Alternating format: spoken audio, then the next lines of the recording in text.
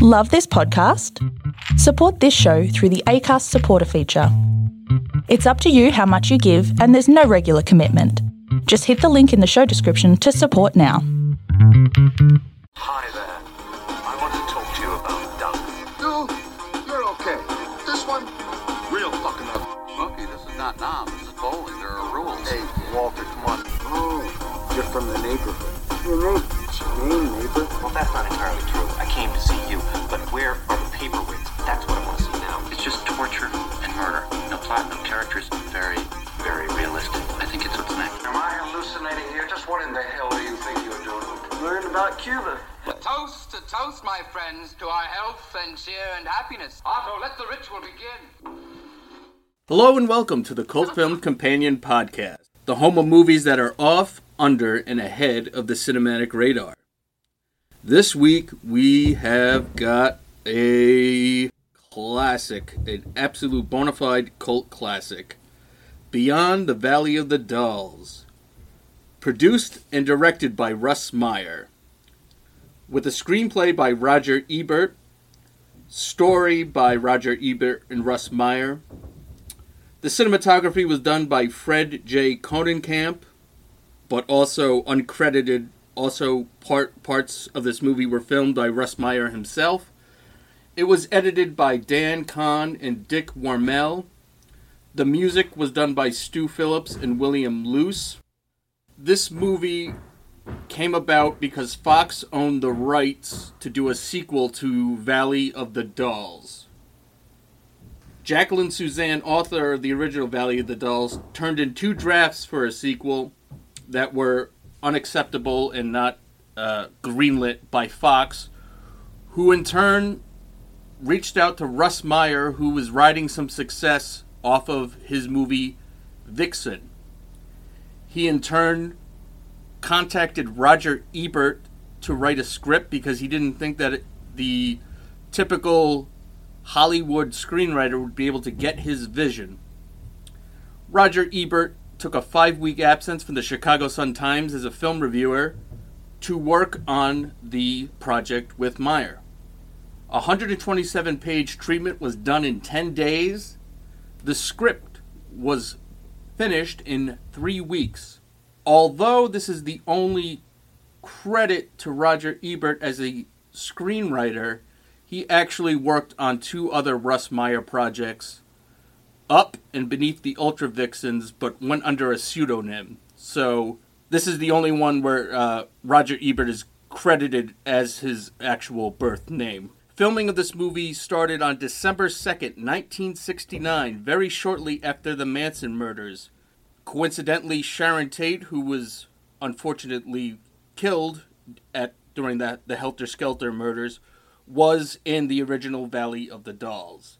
Beyond the Valley of the Dolls is a satirical musical melodrama. The budget was $900,000, or in today's standards, around $2.09 million, and it grossed $9 million at the box office. 20th Century Fox had high hopes for the movie, and in one case told Meyer that they were kind of banking on this movie to turn everything around for them.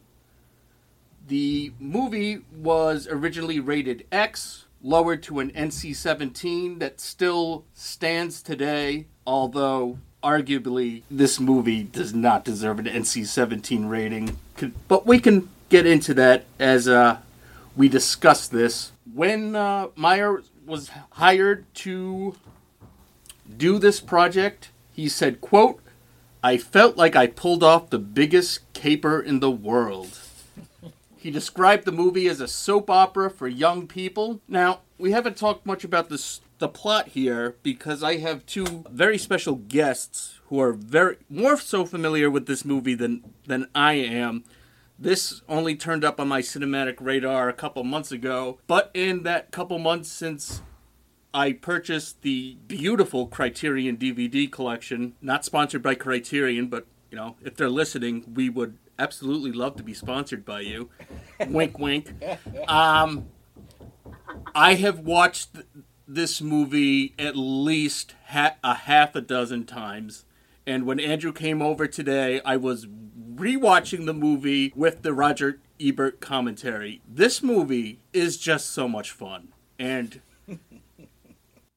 without further ado, let me introduce my co-host. Well, I should probably introduce myself first. That's the kind of happening here that we're having, and it freaks me out. So, my name is Chris. I'm your host for the Cult Film Companion podcast. Andrew, my co-host, how are you doing today? I'm all right. Good to be here. And Andrew, would you please introduce our special guest joining us for this amazing movie? Yes, I would like to introduce my friend Kate, who was obsessed with this movie with me back in the 90s. So we know the movie inside and out. We watched it over and over again. And showed it to our friends. Kate, hi, how are you? Are you great. You glad to be here. Kate the Great, good to have you. I think you're in Cali, so there's a time difference and we're working it out. Yes, I'm here in Los Angeles. Yeah. Very good. So let's get started. Usually I let Chris kind of like throw the ball. So Chris, where do you want to take this? How do you want to start? You know what? Let's start with how you two, because I said how I came upon this movie was from you. How did you two come upon this movie? How did we come upon this? I think I was working at World of Video and I showed it to you. Is that right? No, when I first saw it in college, they had like this, college, their own like little, what do you call it? I want to say short circuit cable or something like that. And so they would have a movie channel that, the same 3 movies would run for like 2 weeks. And I was in my dorm room, caught like I guess it was the halfway or tail end of it. And I was like, oh my God, what is this? And so I immediately shoved it, dating us too. I took a VCR, or I had a VCR. I immediately started taping it because I don't want to miss this. Then waited when it aired next time. So Paige, my roommate at the time, she was like, oh, this is Beyond the Valley of the Dolls. And then you came over, and I think we watched it in my dorm room, like, nonstop. So you showed it to me. You must have. I think so. You must have. I don't know if you had seen it before, but I remember that's how I first discovered it. So maybe maybe I'm the one who introduced it to you. But that's great. You found it, you discovered it on a college channel that was airing it. Yes. Oh. Yes. I think that a good sign of a good cult movie is one of those movies that you show to your friends, and like you said, you tape it off TV. I had a similar experience back in high school. The first time I watched Blue Velvet, I immediately bought a video VHS copy of it, which is still sitting on my shelf today. That was probably the only movie that I would carry around with me, because I can guarantee that the kind of people I hung out with in high school, it's the kind of movie that they would dig. And that's just the sign of a great cult movie. Yeah. Now, I have a question. Have either of you, because I have not, seen the original Valley of the Dolls? I have. Have you, Kate? Oh, yes. Okay. Yeah. Very different movie. Go on. I loved anything Jacqueline Suzanne, so this was wow. right up my alley, and then had to kind of figure out, okay, how it's like slightly, or I guess in a way it's slightly connected, or I guess it was like Chris was saying, it was originally supposed to be a sequel, like Aunt Susan was supposed to be Ann Wells, I think in the very, very first draft, but so there's that kind of connection to it. So anything Jacqueline Suzanne, Valley of the Dolls, etc. I love. Well, Chris also told me that there was a subplot. There was a lesbian subplot in Valley of the Dolls, Suzanne's Valley of the Dolls, that was filmed. That was actually filmed for the film, but then was cut from the Valley of the Dolls film. And so Roger Ebert wanted to put that into Beyond the Valley of the Dolls, flesh it out, so to speak. Is that true? Yeah. Okay. Yes. So there's just some interesting backstory here with Jacqueline Suzanne.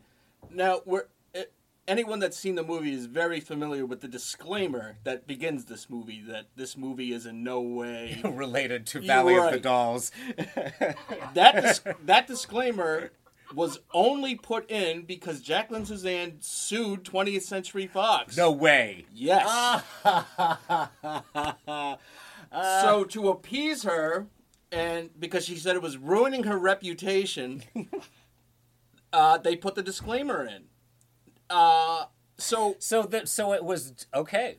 All right. So what happened is that neither Russ Meyer nor Roger Ebert had seen the original Valley of the Dolls when they initially took on this project. They then watched the movie at a screening room at 20th Century Fox, watched it, and said, okay, what are we going to do here? So they kind of took the archetypes. If memory serves, the original is not a rock and roll group like in Beyond. It's just actresses trying to make it in Hollywood. Yeah. Patty Duke plays a Streisand type of character who's making it on Broadway. And we should note, if you're not familiar... she's a singer, right? She's like Judy Garland, too. Yeah. Right. She's supposed to be... Right, it's fashioned after young Judy Garland. She gets hooked on barbiturates. The Downer... Yeah, the dolls that... And marries a gay director. Oh. Yeah, and then Judy Garland was going to play... Judy Garland was going to play Helen Lawson, was filming and was recording the songs, and when my understanding is that when she found out that the Patty Duke character was based on her, she quit. But I could be wrong about that. But she did quit, and she was replaced by Susan Hayward. So the dolls in both of these titles refers to downers, pills, and the original movie deals with actresses trying to make it in Hollywood. Ebert said that it was kind of a ridiculous story, the original, and it was played so straight that it almost made it even more ridiculous. So he just kind of embraced the inherent camp that was kind of there already and really just blew it out of the water. Yeah. Really. Now, I want to mention here for a minute, like when I first moved to New York, I was in a play, and we had a cast party at one point, and they showed the Valley of the Dolls, the original Valley of the Dolls, and it was like attending a Rocky Horror screening. All of the cast had things to say, to talk back at the movie about throughout the whole film. It was hysterical. It was really an experience that I won't forget. And just to kind of like piggyback on that, like the original Valley of the Dolls, I consider a bad movie. I really do. Beyond the Valley of the Dolls, I consider a very good movie. That's just my personal opinion. But so in this particular situation, it was a bad movie that people were talking back at, just like Rocky Horror.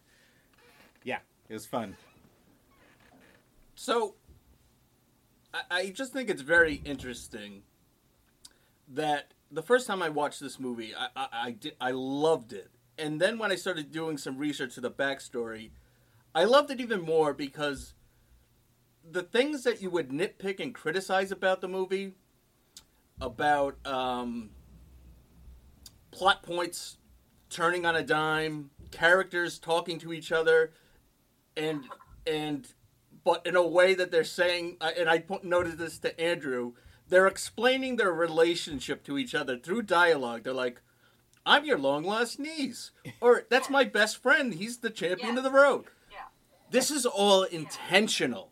And that's what, if you don't, you can enjoy the movie regardless, but once you realize that everything was so intentional, that was the point of this movie, it makes it so much more enjoyable, and it kind of diffuses a lot of the criticisms that I think were initially made about this movie. I think a lot of... You're supposed to be in on the joke. Right, they are completely in on the joke. And you as the viewer are supposed to be as well. And Meyer, this is the way... What is it? The next one? Yeah. Oh, no, please. I didn't mean to interrupt. Go on. That party scene, the intro party was, at that exact same thought, I'm like, how are these people talking to each other like they already know each other? and they've just met. They know each other's names, etc. And it's all just introduced who the characters are and keeps moving the story along. Like I think that the first interaction Ashley St. Ives has with Harris, I'm just like, how what's that? Where she says, I guess it's her hitting on him, but I guess she's a well-known porn star, so he knows that. But yeah. But then we have Z-Man just pretty much leading, giving expository left and right in Shakespearean verse, basically. Right, basically walking her through the party and explaining who all these people are. Yeah. Now, for those of you listening, we're not getting too much of the plot here, because I thought it was very interesting that Roger Ebert, when I was listening to this commentary, said that a lot of critics got too stuck up on the plot of this movie to really get the movie. It's more of an experience than a plot-driven movie here. The plot is ridiculous. And the plot serves to basically shift the movie from genre to genre. I mean, you've got everything except maybe, maybe you don't have a Western, but I think you even have elements of a Western in this movie. But you've got everything. It's a musical, it's a horror movie, it's a melodrama big time, a soap opera melodrama, and it's also a comedy. So it's an after-school special for adults. Say again?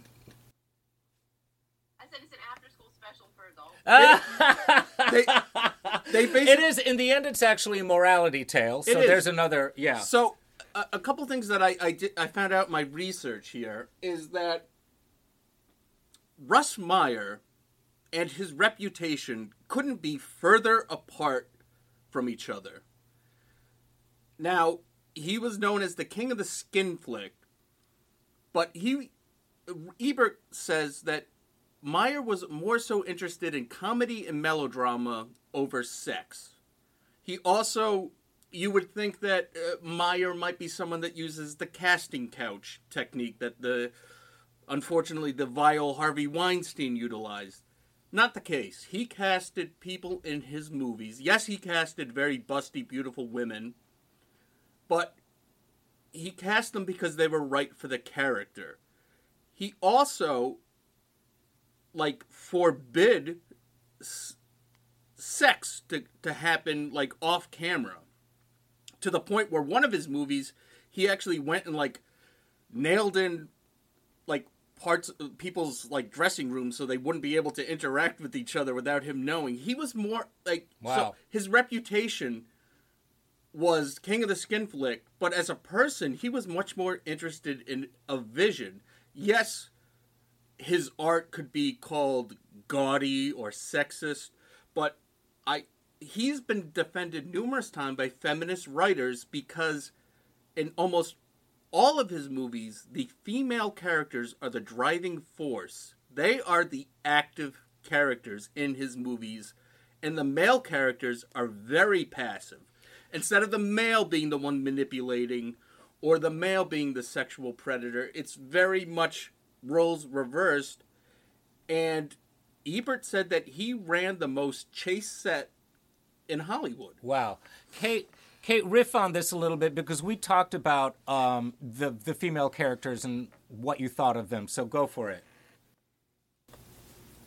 Yeah. Well, I think one thing one of my favorite things about it is, they're this girl band, this girl group.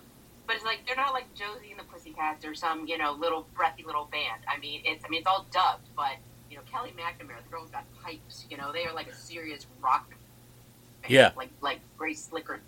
That's right. Yeah, absolutely. And that was a great, huge thing for me to see. And then I love, too, that the women were just, sexually liberated and unapologetic about it. And that was just great for me to see, as a young woman kind of coming into my own. And the only beef I have with it then, is for all of their sexual liberatedness that they all get punished for it at the end of the movie. And that's why I joke it's some sort of bad after-school special for adults. It does become punitive at the end as the movie verges. My take on the women. Yeah. Hopefully not giving spoiler alerts on this Oh, no. We where do. they just, We. yeah. You don't have to worry about And then, spoilers on you know, this show. The cute little triple wedding at the end. Right. Oh, right. I don't have to worry about them? Okay. No. Okay. Spoil away. Now I also want to mention real Yeah, quick. well, that's it. The Go ahead. wedding at the end was very. Oh, the wedding at the end was very, and also the theme music. And I'm sure this was all done intentionally, but it's very like Brady Bunch Partridge Family ending, the way it kind of wrapped up there. It is a Which big. for all the fantastic debauchery we've enjoyed in the movie, you know, and then seeing this is like, oh, okay. And now, you know, the three heterosexual couples end up happily ever after. You know, the end. And you've got. So that's something that I'm having watching again as an adult. I'm like, okay, I don't like that. No, But, the I mean, of course, we love everyone to have a happy ending, but the fact that, you know, the bisexual woman gets shot at the end, and sexual, I always forget that she gets shot at the end. the two lesbians both get killed. And Yes. It's just like, oh, come on, you know. We have this, you know, fantastic love scene with them, and then you blow them up, which is just, you know, a trope that is done way too often. So, But then again, this movie was all about taking tropes, so that, in a way, I can't fault it for that, you know. But I think it speaks more to the character of Z-Man being a very gender and sexuality confused person. Yes. The fact that he's shown Hot as a kite. exactly, and Being on like mind-bending psychedelics, yeah. right, and so I mentioned to Andrew, I'm not sure if you knew this, that the fact that he has breasts was just a spur-of-the-moment thing that Ebert came up with, and Meyer was in the other room, and he just heard Ebert laughing, and he said, "What's so funny?" He goes, "It's Z-Man. He's had breasts the entire time." And I would say that 9 out of 10 directors would say, no, he doesn't. Let's rewrite this. But we got the 1 in 10 director that said, of course he does. Of course he does. I need. Yeah. And if you want to, you know, retcon it worked because he's always wearing these frilly shirts. Right. You don't see him topless. Although that's Andy and I were reviving this long, ongoing debate where we would keep, you know, rewinding and rewatching because there's a scene where we thought, is that Z-Man on the beach? Because there's an actor who kind of looks like him. It's not him. But that, you know, he's shirtless. But on recent viewing, it's not. It's just a guy with a similar haircut. Okay, so you both have said this to me. I watched it with Chris, and I asked him, and he said, no, it's not. And then you said the same thing to me, no, it's not. And I just, for the record, I want to say that I thought Z-Man donned a prosthetic breasts for that party. I never got that he had them through the whole time. I had no idea. All this time, I had no idea.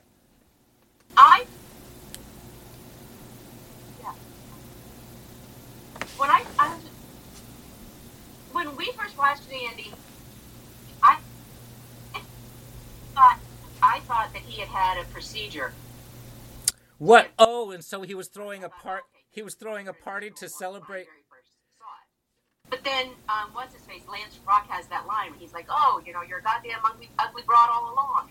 And I was like, "Oh, like okay." Now, Yeah. That's what I thought the whole Superwoman thing was about. I don't think it's like a party to celebrate his transition, or her transition. It was a party to kind of say, "No, this is, you know, well, yeah, I've been a woman all along," or that she felt so liberated and maybe then persuading Lance Rock with like, "Look, no, I'm not just trying to have, you know, homosexual sex with you. I'm actually a woman and want to have heterosexual sex with you," and of course was very much rebuffed. Right, yeah. And another thing that this Sentences I don't think I'd be saying often. right, exactly. There's a lot of sentences that you could say about this movie that you probably would not ever think you would find coming out of your mouth, but here we are. But another thing, not only is the feminist subtext here very strong. I also think it's worth noting the African American couple seems to have the most. Yes, she does cheat on him at one point, but other than that, they have the most wholesome relationship throughout this movie. they have a genuine. They have a meet cute, which and then not only, and then he's studying to be a lawyer. I mean, nowadays that wouldn't be groundbreaking, but given the fact that this movie came out in 1970, to have like the most intelligent character in your movie being the black, you'd think he's just a waiter at Z-Man's party. No, this guy's studying for the bar exam to become a lawyer. I think it's a very forward-thinking movie. And does he end up pursuing that same ambition at the end of the movie? Yeah. He does. He doesn't give it up? No. Okay. All right. Yeah. Okay. Let me backtrack a little bit. Go ahead. Yeah. When they meet? I love their meet cute. Their meet cute. I mean, even just being like, it's a meet cute, but it's like, you can... Yeah. In the kitchen where she walks in them and he's dropping the glasses, it's like, oh, they're cute. It's like, oh no, she's sharp and he gets it. It's like these are, it's chemistry's there, but it's like you love them as a couple because she's, she's not just sweet and playful. It's like she's got a good head on her shoulders. She totally sass them right away. And yep, and I remember us getting a kick out of that even back then. It's like, okay, they're good. Hello? Yeah. Okay. No, sorry. Yeah. Yeah, I remember, Kate. I remember us getting a big kick out of it back then. We were just like, they are so with it. They're just, the banter between the two of them. They click right away, and they have a really good understanding of each other, pretty much from the get-go.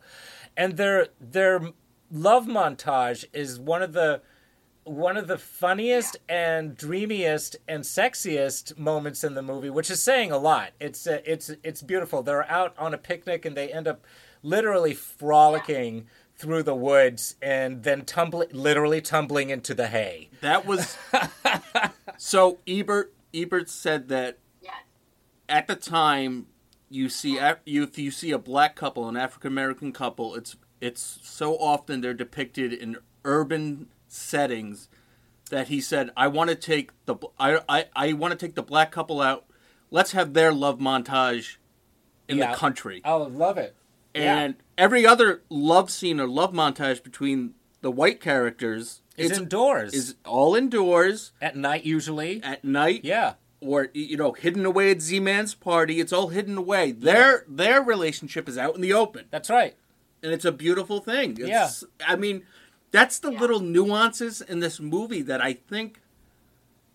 And I get why some people didn't get this movie. But it was ravaged by critics. Even Ebert... This was before Siskel and Ebert, but at the time, Siskel, who was writing for a competing Chicago newspaper, gave this 0 stars. Oh, no way. Oh, come on. How can you do that? This movie is a buffet. I mean, it's an experience. It really is. You know what, though? I think a lot of cult movies, that's the case. Yeah. Like, people don't appreciate them at the time. Yeah. I agree. We also have to consider, though, this is 1970. 1970 is the year of my birth, and I love the year of 1970 for movies because I don't think there is an uninteresting movie that was released in 1970. That's just my personal opinion. So there was a lot of crazy stuff being released that year. So I think, I think critics were probably very jaded. It was also it was also the end of the studio system, and 20th Century Fox was in big trouble. They had... Kate, you remember how much oh God, Hello Dolly. I think I subjected you to that movie. But Hello Dolly was in 1969. It was a huge movie musical that was produced by 20th Century Fox, and it did not make the money back. And that was one of many movie musicals, big budget movie musicals that basically ended the whole era of big budgeted movie musicals and did sink studios. 20th Century Fox had major problems because of that. I think they filed for bankruptcy, actually. So Yeah, I just have to throw that out there. So with this transition going on, you have something like Beyond the Valley of the Dolls, which is actually a big budget mainstream film, studio picture, but it is pushing things into a very different direction that a lot of the alternative cinema was jumping on at that time. So I think of it as kind of a bridge, even though it is very much a big splashy movie. I think of it as kind of a bridge into the more conscious things that were going on in the 70s later. That's just my take. So, Yeah. something that I In a lot of ways, too, it had things, we're talking about the 70s, that were so ahead of its time. Like, a scene that I had completely forgotten about was when Casey's, and he's like, "Can I spend the night?" Or I think he was just, "Can I sleep with you?" And she's like, "Oh yeah, I've got all the space in the world." And then she wakened her when she was blacked out, and the movie didn't flinch from that. You know, when she has her scene later with Roxanne, she was like, "No," she was like, "This was a man who you when you were unconscious," and you know, God, when you think of all of the arguments and struggles that we still have currently, you know. You know, that kind of thing. It's like, no, this was a man who was one of her absolute best friends, but he still took advantage of her. You know, does he? And the movie points out that this is wrong. Does that's something I hadn't forgotten about on a rewatch. I'm like, this is really striking to see. Does he take advantage of her? I mean, No, I think we've got a little bit of a delay, but let me just say, does he take advantage of her because we don't see it. I would say they took advantage of each other. It seems that way, and she does give him the dolls, I mean, for the first time. So in a way, she's kind of roofing him, you know, in a way. That's the thing. He shows up with like a boatload of problems, and her... He was already hooked on pills and booze, because that's when Ashley kicked him to the curb. She was just like, you know, she was like, you know, you're all hopped up on pills and booze. You're no good for, you know, you're no good to me. Oh, right. No good to me in a state, i.e., because all she wanted to do was sleep with him. Right. For some reason, I thought that Casey was introducing him to pills. And then she has to have the abortion. Right. And so that's where, and there was being on the casting couch. Yeah. I think the scene kind of reads that way, where he's just kind of wanting to like sit and talk, and I think she just wants to be checked out. You know, I mean, she was very addicted, you know, to both pills, you know, the dolls. She was addicted to the dolls and booze at that point, and so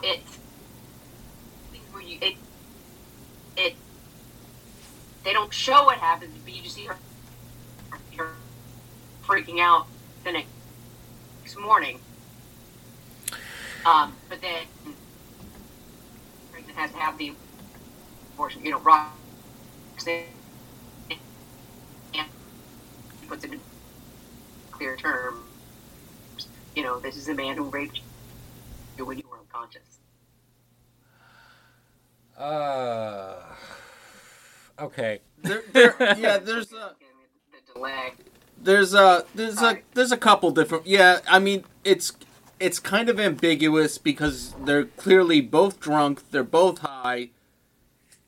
He shows up, and like, instead of like dumping all his problems onto her, she's like, "Well, have some pills and a chaser with booze." But I mean, that's the. It's interesting that you don't. It's interesting that you don't see them have sex. That you don't see them make love. When you see all of the other characters pretty much doing it. With this situation, you only see the morning after. That's interesting. You never really see Harris and Casey doing it together. No, and like you said, you see every other character. Yeah. Every other love scene is shown explicitly. This one is not, and again, this everything in this movie is so intentional that was an intentional choice on both Ebert and Meyer. Let's kind of get away from the heavy aspects of this movie and more so into some of the fun. No. It's fine. That's what this is about. We've talked some real dark, depressing movies here. Yeah. So that's quite all right. But I think that I think it was an interesting thing. My memory of this movie is that it's such a confection.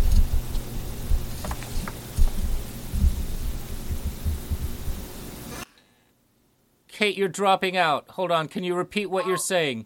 Sorry. That's okay. Oh, I said for me on the rewatch, because my memory of all this is that it's just such a, crazy, funny, silly movie, and to be like, oh, it was like, okay, wow, that was a serious issue that they brought up was interesting to see. And it's handled in a serious way. There are no jokes made about it. There's a frank discussion about whether or not she should have the abortion.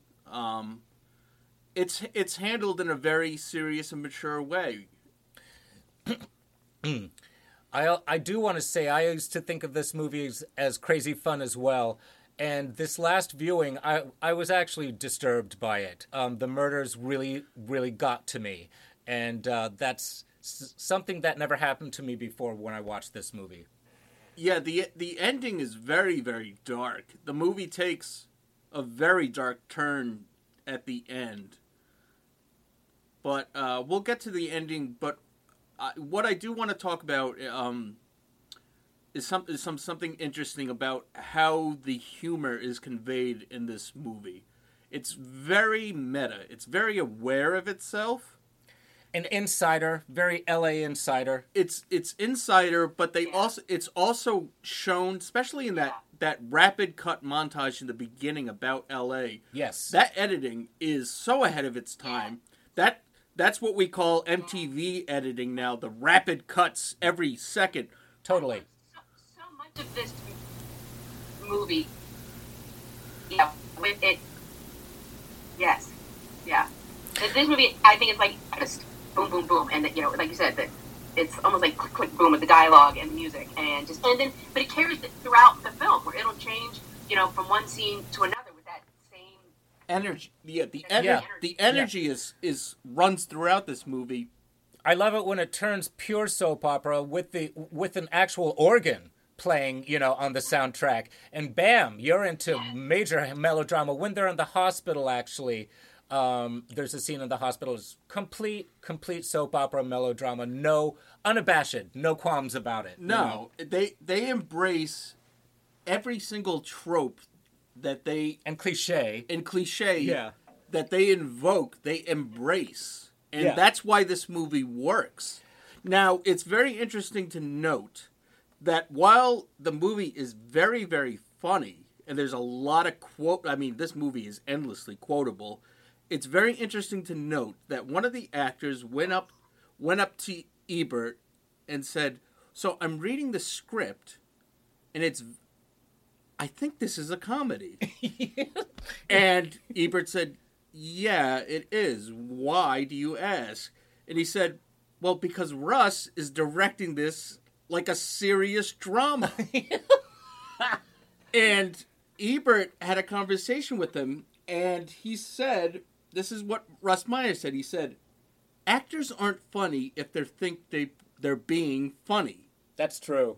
They need to be aware that it's funny, but they can't act." And I think that's the sign of why the comedy comedy is very subjective, and it can be done very over the top. But I think the comedy in this movie is that it is played as a serious melodrama from the characters.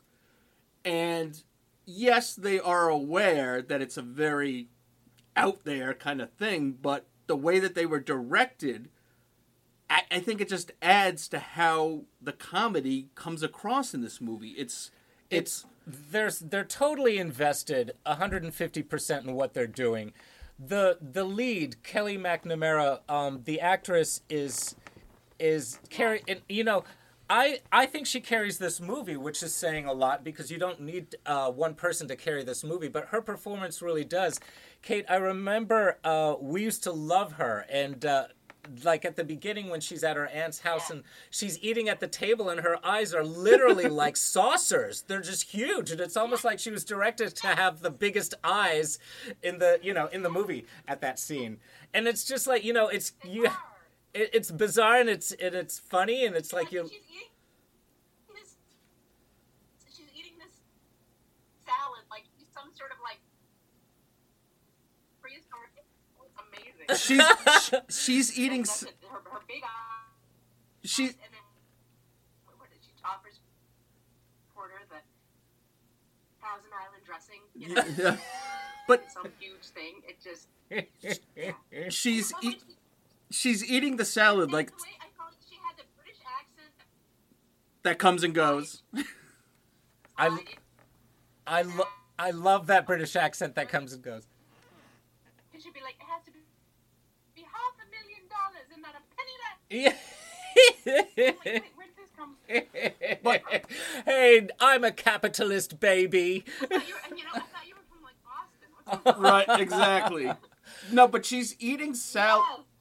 She's eating salad like it's the first time she's. One of my favorite lines. And she's like, I don't think you'd recognize it to me. I'm a capitalist, baby. Yeah, right. Chris, what you're saying? I was saying she's eating the salad at the dinner table like it's the first time she's ever seen or eaten a salad. Like her eyes light up like a kid on Christmas. Yo, it reminds me of Elizabeth Berkley in Showgirls. That same type of, over the top, everything, passing the ketchup becomes a huge thing. And I used to show Beyond the Valley of the Dolls and Showgirls as a double feature at parties, and it would be a hit. I mean, they go back to back almost. We're going to do Showgirls, I think, this month. Yep. Yeah. Yeah. So can we? Are we? Yeah, these two films are actually very good. Yeah, and I also want to mention I always bring up Moulin Rouge. I love Moulin Rouge, but this movie reminds me of Moulin Rouge very much in the same way the way that it's edited, the way that it's presented, completely over the top, and you have to be in on the joke. Otherwise, you need to just not watch the movie. And if you can't watch, it's almost like if you can't watch the movie, then you're incapable of having a good time. It's just a fun movie, and I think this is my theory of why it didn't strike well with the critics. Obviously, the audience was there from the very beginning because the audience got it. The critics, I think, were expecting, again, you shouldn't have expectations about a movie like this. I think they were expecting a more serious follow-up To Valley of the Dolls. Yeah. And so when they got something like this, they didn't know what to do with it. I agree. They didn't get the joke. Yeah. They looked at it, and like I said, they picked apart a lot of the thing. Is the acting great? Some of the acting is really, really good. Some of it, you could tell that these are Playboy playmates that maybe don't have the acting. This is their first. You could tell, not that they can't act, but you could tell that this is like my first time on screen. Like I don't have a polished technique yet. But I buy it. I buy all of them. It's not that you don't buy it, but I think that it's one of the things though that you diffuse all these criticisms by saying that this movie is very meta. It's very aware of itself. It's so intentional. Everything is intentional, which is why when you say, well,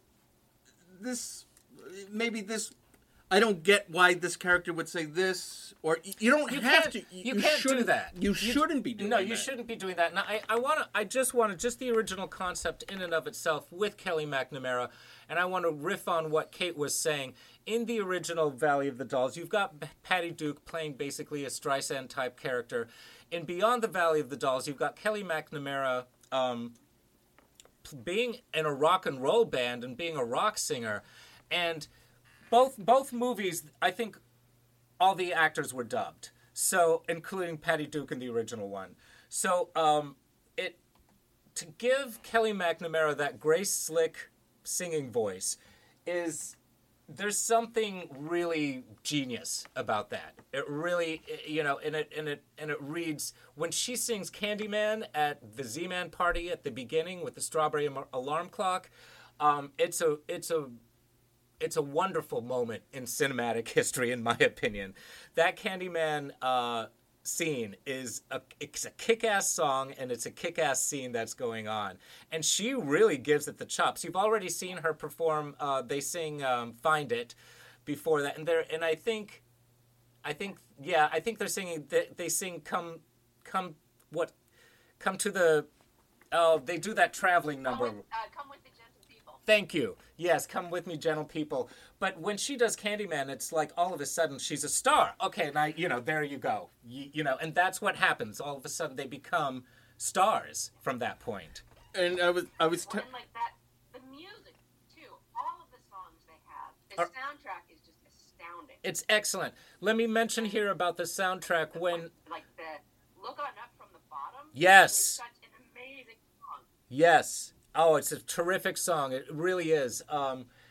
And let me also mention that when they released the soundtrack to this, the singer who sang for... Who's the actress who played Kelly McNamara?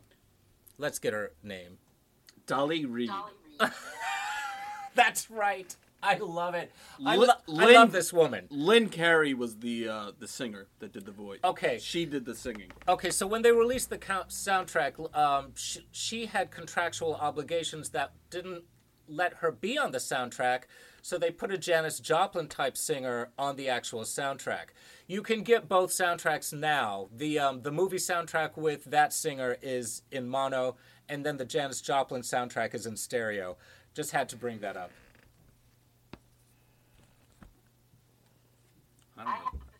Oh, for heaven's sakes. Chris is showing me... Kate, I'll have to screenshot this for you. Chris is showing me a picture in his booklet from the DVD collection. You probably have this in your booklet, too, of Harris and Casey in bed together, looking like they are having an orgasm, actually. I saw that. Yeah. On IMDb. Okay. What Yeah. is that, the cut scene? I was like, what is that from? Yeah. Right? Or a publicity still?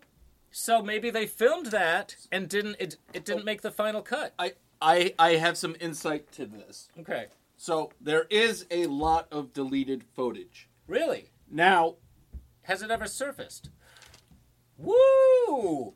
Oh, I'm sorry we didn't watch that before doing this. Okay. So they were aiming for an R, ended up with an X, got it down to an NC-17, and then Russ Meyer said, well, at this point, let me go back and put in... He had shot more explicit footage that they cut, hoping to get an R rating. And he said, well, let me put this back in the movie if it's already going to be an NC-17. And Fox said no. Wow. So there was a lot of... I want to see the deleted scenes. I had no idea. Yeah, there was a lot shot that was taken out of the movie, and it's all a ratings issue. And nowadays, this movie, in its final form, is very tame even for an R movie, but it still has an NC-17 rating. It's still technically NC-17. Yeah, I mean, I don't know. It would pass as R. It would easily pass as R. Okay. I mean, one of the biggest things that separated NC-17 going into X-rated movies used to be full frontal male nudity. That used to be a huge no-no. Okay. We get that now in our movies. Yes, that's true. So there is no way that this movie wouldn't have gotten an R rating. All of the adult themes and explicitness in Beyond the Valley of the Dolls, though, feels so adult to me. I'm not surprised it's got an NC-17 rating, even though I think it would pass as an R movie now. Yeah. The one sticking point for me is always the one in Roxanne's mouth. Oh. Where he puts the gun in her, Z-Man puts the gun in her mouth when she's asleep. Right. And then of course blows her head off. But like that, I was like, oh. Right, and you and you see that at the beginning. I mean, cinematically, it's crazy, striking imagery, but it's all. I mean, she's a That's a lot. she's a lesbian character, and kind of a It gives you a heads up on what you're in for. Yeah, it's like he's forcing a phallus into her mouth to kill. Oof, oof, oof, oof. I mean, seriously, like this is some heavy stuff that's going on in this flick. Yeah. You guys have any theories to why they chose to open the movie with the ending? Good question, Kate. I think because you're just like, oh my god, how did we get here? What is going on? Yeah. I think it's movies will often do that, or even TV shows where they show this and then 3 months earlier kind of thing. Yeah. Right. It definitely grabs your attention right away. You're like, holy shit, this is going to be wrong. Yeah. I also just to get specific about that scene where he puts the gun in her mouth. In the beginning, when he pulls the trigger, it cuts to Kelly McNamara singing her lungs out, singing "Find It," singing one note basically, and it's like a close up of her mouth, and then pulling back on it. Now, when you see that scene again, when Z-Man puts it in her mouth and shoots her, then you see the head blowing up. The second time around, you see the blood coming out of the nose and the ears. It's really graphic. Yeah. Yeah, we're really honing in on all of the dark elements of this, which is interesting because I would say a good. I was going to say probably 80% of this movie is just hilarious. Yeah. It's very, very fun. It's very funny for numerous reasons. I mean, there are jokes that, to me, and I noted this to Andrew, because it was just, as a musician, watching them mime the instruments, to me is hilarious. Because I know, like, having played instruments myself and having played in bands, I'm looking at the way their hands are moving on the bass guitar, the guitar, or especially the drums. I'm just like, that's... Like, if you heard the actual noises that they were making, it would be like... boom, ksh, boom, boom, ksh, da. But there's jokes for, like, everyone in this movie. Yeah. Like, there's straight up quotable lines. They're just funny zingers. There are just crazy characters, like the old hippie couple that's always at Z-Man's party. Yeah. And that old lady she seems like she's straight out of a John Waters movie. Yes. She's like, I have to strap you on sometime. Right, and she's missing teeth, I think, and smiling when she says that. She looks like the egg lady from Pink Flamingos. Edith Massey. Well, and I love that line is, like, we have to talk about all the magic that is Ashley St. Ives and what a treasure trove she is in this movie. Absolutely. Yeah. She gave young Andrew and I, 10,000 pickup lines that we couldn't wait to use on people. One of them being, of course, you're a groovy boy. I'd like to strap you on sometime. I don't think I ever used that line. But go on. You can use it now. Yeah. And Andy, my God, the sex scene with Harris in the Rolls Royce. There's nothing like doing it in a Rolls. Not even a Bentley. Not even a Bentley.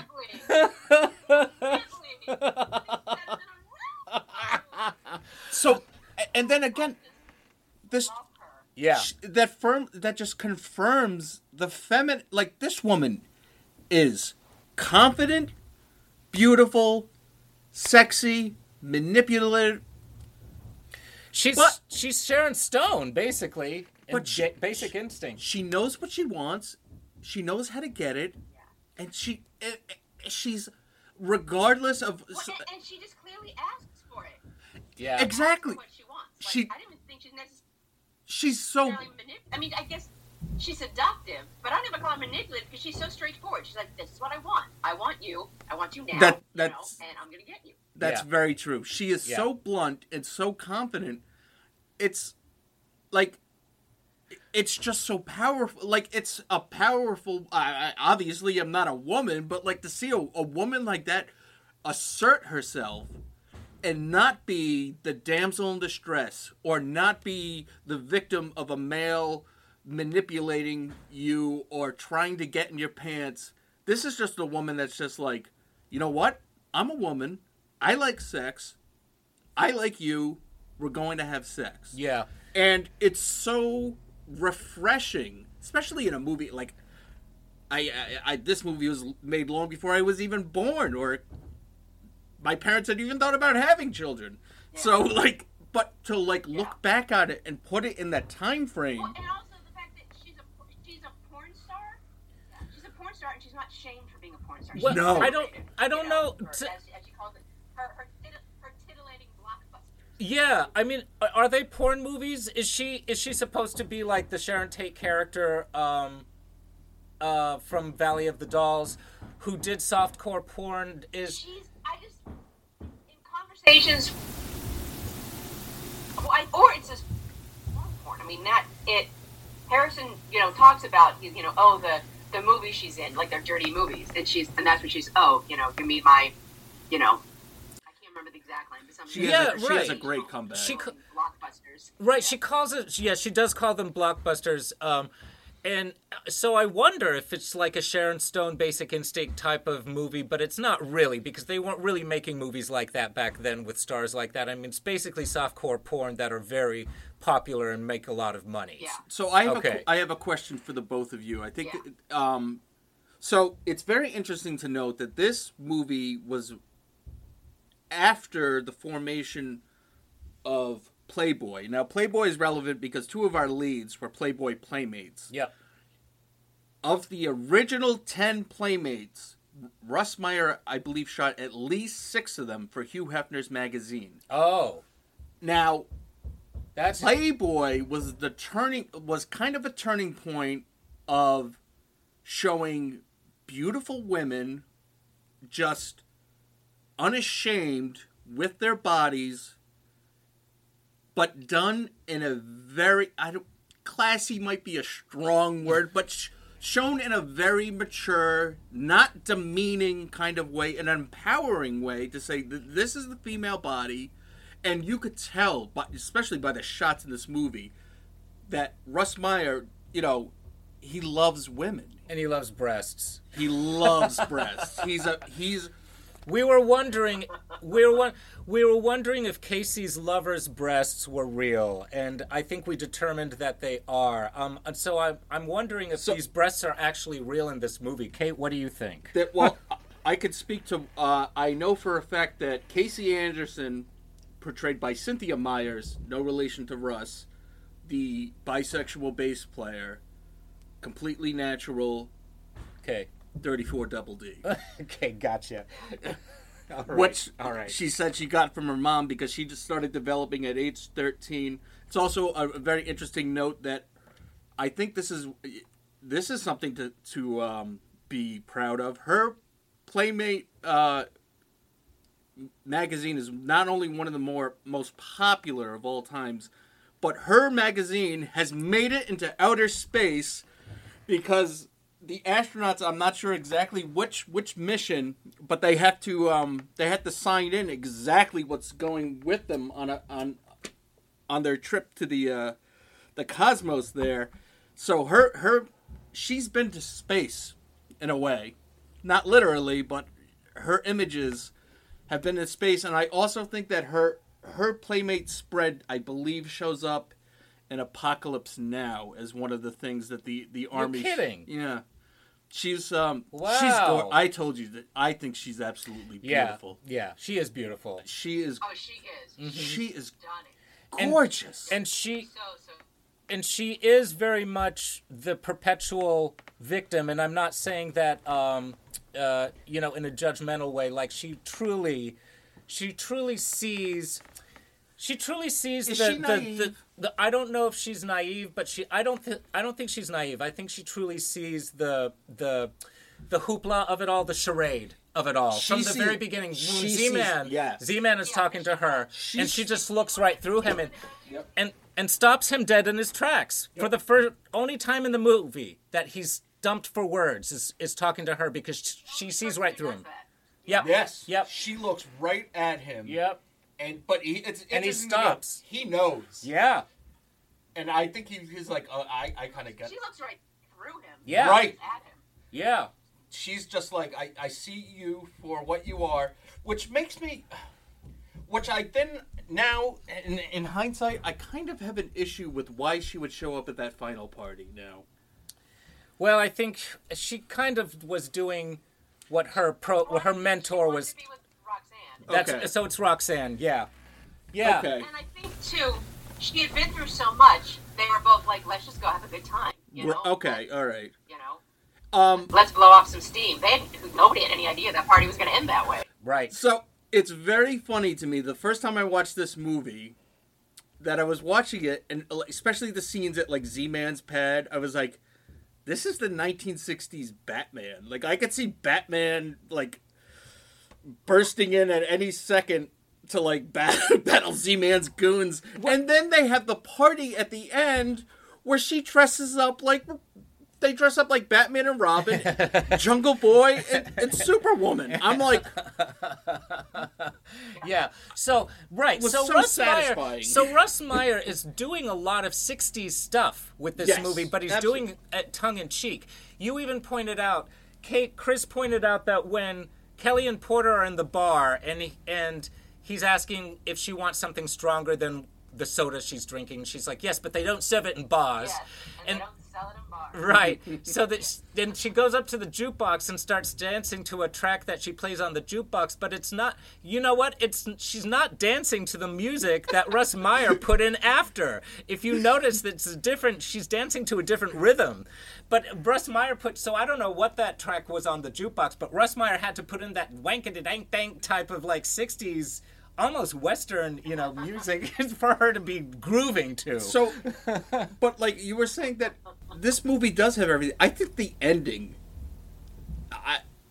I see Western influences, the Western film genre influences in the ending. When they drive out in what is that, a Trans Am or something, that drive out into the country and take a walk? No, well, it's a mix of Scooby-Doo and a Western.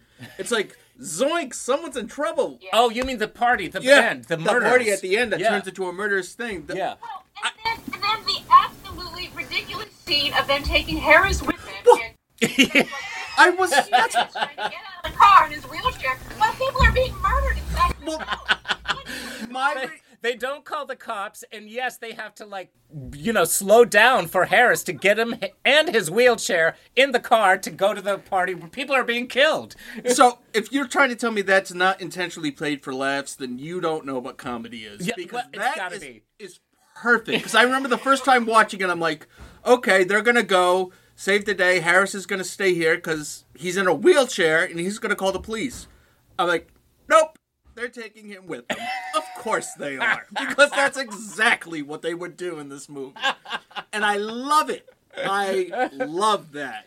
And then, while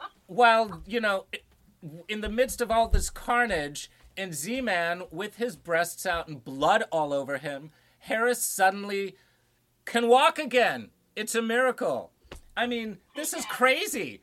I mean, this movie that's why it's like it doesn't hold back with anything. It's saying, let's just do this now, and we're going to do that. And nothing is too small or too big for this movie. Poor Cynthia Meyer. Well, I want to go back, Chris, you were talking about the editing, and some of the sound effects. There were certain, it's god awful, but when Harris, jumps off the rafters to kill himself at the TV studio, and they have the airplane bomber sound. That was so...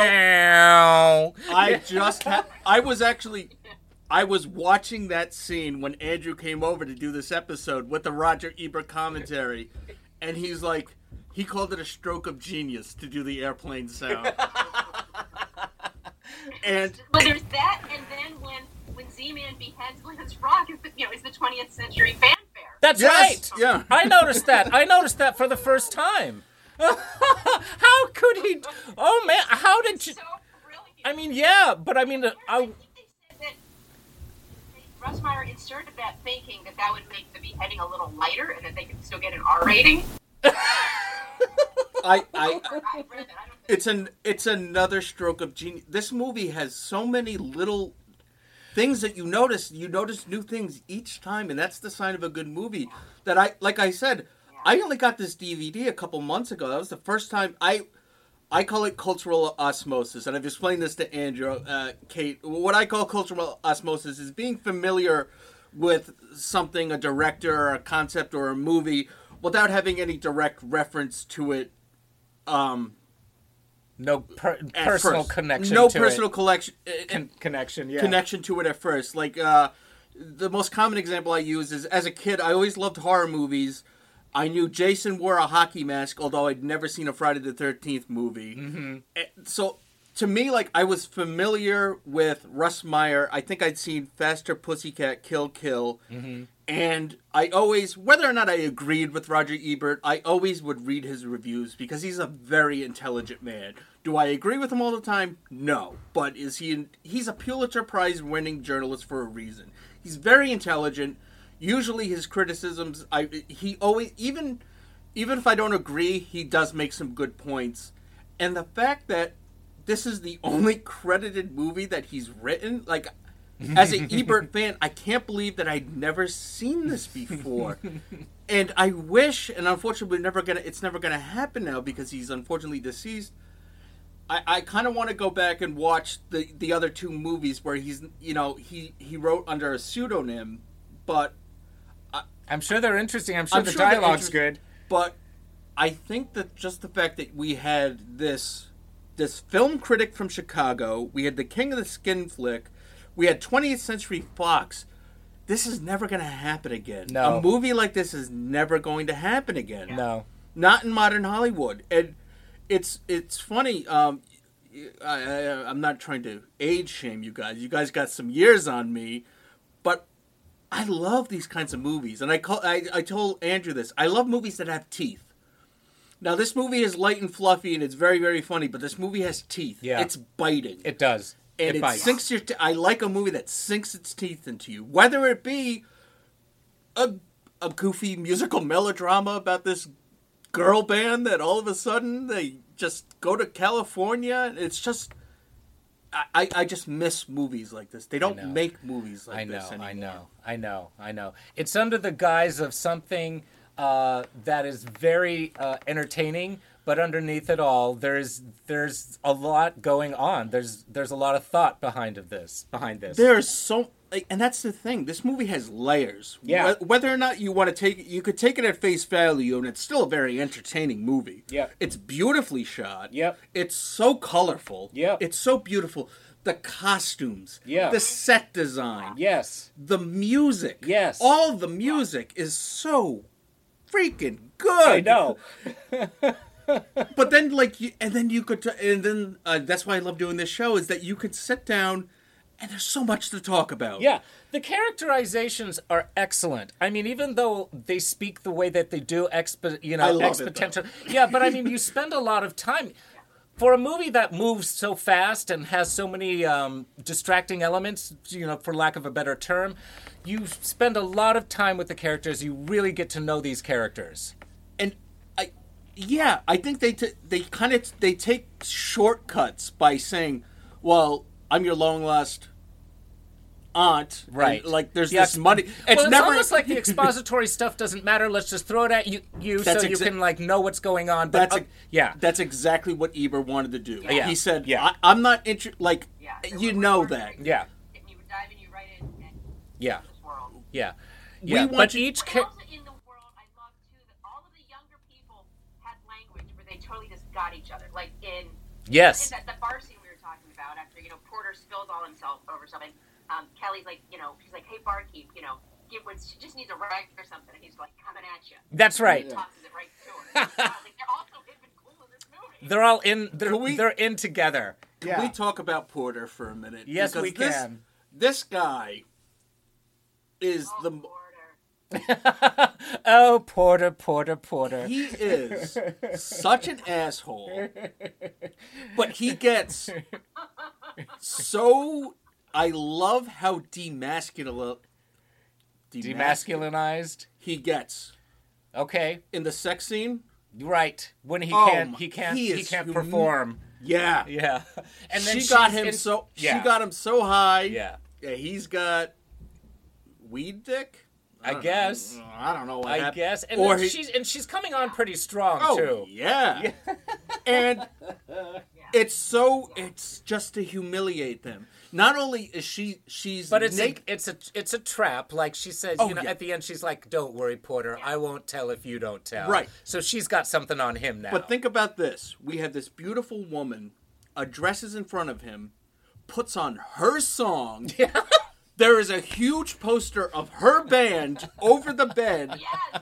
And he is just like slowly undressing, and he's got like goofy boxer shorts and those weird like socks with garters.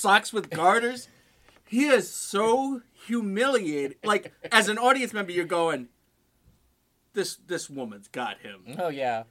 She's a cat playing with this little mouse, and he doesn't know what he doesn't know. He doesn't know what to do. Yeah, yeah. He's at the end. He's peeping through the window at the wedding, right? At the triple wedding going on. So he's been reduced to being literally a peeping Tom. He's been reduced to being outside. Yeah, he used to be on the inner circle with the aunt. Yep. And now the aunt's getting married.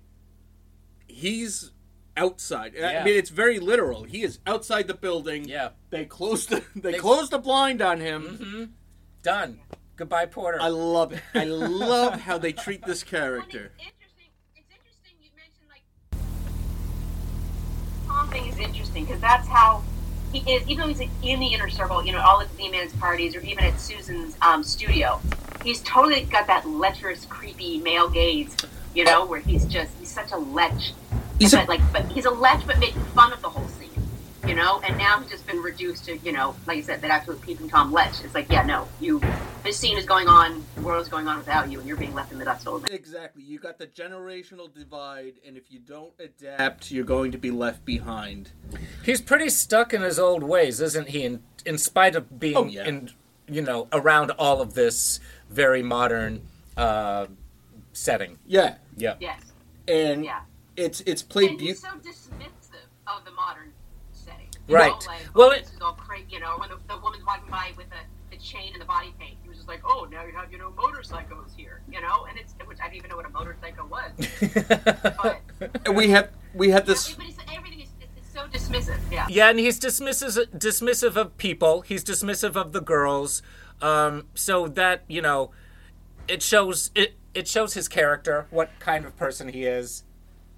Yeah, and he doesn't get it. I love his little talk. He goes, and furthermore, Susan, I wouldn't be the least bit surprised that they habitually smoke marijuana cigarettes. Reefers. He's like, and they were living. Reefers. He's like, and she was living with 3 other individuals. One was a male, and the other two were female. Now tell Kate how you know this speech. So are you familiar with the band Sublime? Yeah. Go ahead. There's a song called "Smoke Two Joints," and the intro to the song, I played it for Andrew, is that speech verbatim. And it was one of those songs back when I was a stoner in high school that I would listen to all the time. So I would listen to that speech, and I, for the longest time, never knew where it came from. And I assumed that it probably came from one of those... Reefer Madness. I thought it came from like a Reefer Madness. One of those propaganda movies. One of those, like, pot will turn you into a sex-crazed devil kind of movies. And then I remember watching it, I'm like... Finally. It just, like, answered the question. I'm like, finally, I know where this line came from. More cultural osmosis. Yeah. It's just, it's just one of those things. I had the exact same reaction with Mrs. Robinson's Would You Like Me to Seduce You? Oh, right. From Too Funky. Trying to tell me. It was at the beginning of George Michael's, yes, Too Funky. Yep. So when my friend and I in high school saw that, saw the Graduates for the first time, we were just like, we were like the Leonardo DiCaprio meme. He's pointing. He's like, that's it. Pointing at this. You got your feet up, pointing at the screen with a beer in your hand, going, yeah, they said it. Well, this is kind of a case in point of how Beyond the Valley of the Dolls has pervaded into our culture. Of course, we mentioned it before we started recording. I don't think we've mentioned it since. This Is My Happening and It Freaks Me Out was immortalized forever in Austin Powers, I think the first movie. Yeah, so we've got that going on as well. It's endlessly quotable. It is. You could just, I want the screenplay. I want to read all that they say. It just, Well, let's talk about Z-Man's speeches. Okay. Where his just... They're infinitely quotable. They're Shakespearean. Yes. Yeah. Go on. Yeah. That's... okay, well, one of my absolute favorites, of course, is Z-Man's, where he was like, everything he says to Jungle Lad right before he kills him is pretty impressive. But at one point, when they're first having the party, he's like, and I beseech you to get thine ass in gear and gird those loins. Yeah. and then when he's so furious that he's been spurned, he's like, yes, I vow it. Even this, what did it say? I wrote it down because I always misquote it. So, yes, I vow it. Ere this night does wane, you will drink the black sperm of my vengeance. Yes. Yeah. Holy crap, what a powerful It's line. I'm like, damn, black sperm of your vengeance. That's impressive. I know. You dare spurn thee who is Superwoman? Yeah, right. Oh, it's scary, man. It's scary. Yes. It really scared me this time. Yes. So Z-Man is... Okay, so you know what, Kate? This is a good time to talk about... Blade goes snicker snack before he beheads her. Yeah. Woo! Oh, sorry. Kate... Yes, so yes, I did meet... Sorry, go ahead, Andy. Yep, this is the time to talk about it. Go ahead. Okay, I went to a screening. They had a anniversary screening at the Egyptian Theater here in LA, and so a lot of the cast was going to be there. Roger Ebert was there, and obviously obsessed with this movie. And I'm in the women's room before the movie starts, and my friend Tara is talking to this woman. She's like, Kate, come over here. And I didn't quite understand what was going on at first as we were talking, and find out this one was John Lazar's fiance, and he was at the screening. And so I come out of the restroom, she's like, would you like to meet him? And I'm like, would I? I walk in the theater, there he is, as a mature gentleman, he pulled out, more. He wasn't the skinny little dude he was before. And so I ended up watching this screening, sitting next to him. What? So when he says the line about drinking the black sperm of my vengeance, he held my hand in his. I'm sitting next to him, and he whispered the line to me as it's on the screen. And so, needless to say, my little brain blew up. I mean, it was just Oh my God! Experience. I can't imagine what that's like, Kate. You didn't tell me about that. Wow. Sit next to Z-Man while he's saying that on the screen and have him hold your hand and whisper it in your ear. It makes me I want to attend a screening sitting next to Cynthia Myers and just she can hold my hand throughout the entire movie and she can say whatever she wants. But that's a great story. It was amazing. It was one of those like, oh my God, this is really happening, and it freaks me out. It must have been It was just a life experience. Yeah. It must have been a blast. Was there a gathering afterwards? Was there kind of a Q&A or at least a hangout or something? Yes. Great. They had a Q&A, and then after the screenings, I met up with John and his fiance one time. We met up for drinks. Wow. To talk, and they were lovely people. So yeah, it was just wow. But it was amazing to see. But it was amazing that the Q&A and to see people there. Like I said, Edie Williams was there. It just, yeah. That's amazing. Yeah. So there's something interesting about this movie that Roger Ebert brought up, and he makes a very interesting point that this would have been the perfect, and I guess it did get some play as a midnight quote-unquote movie, but this could have been the next Rocky Horror Picture Show had they really kind of embraced that midnight screening, show up the way you do. I think that it would have easily been as recognized as, not to say that the movie isn't recognized, but I think like the Rocky Horror Picture Show to some people is the ultimate cult movie. It kind of, I said this to Andrew before, it kind of invented cosplaying before cosplaying was a thing. And what's cosplaying? Yeah.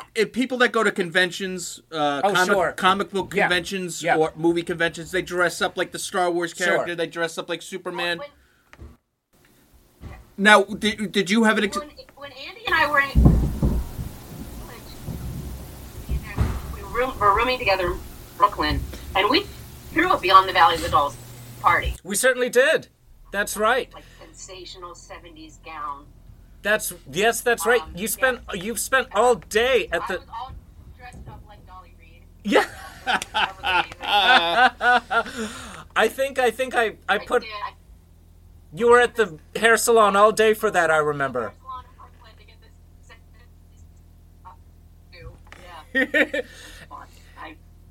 And big hair. And I think that was the summer of.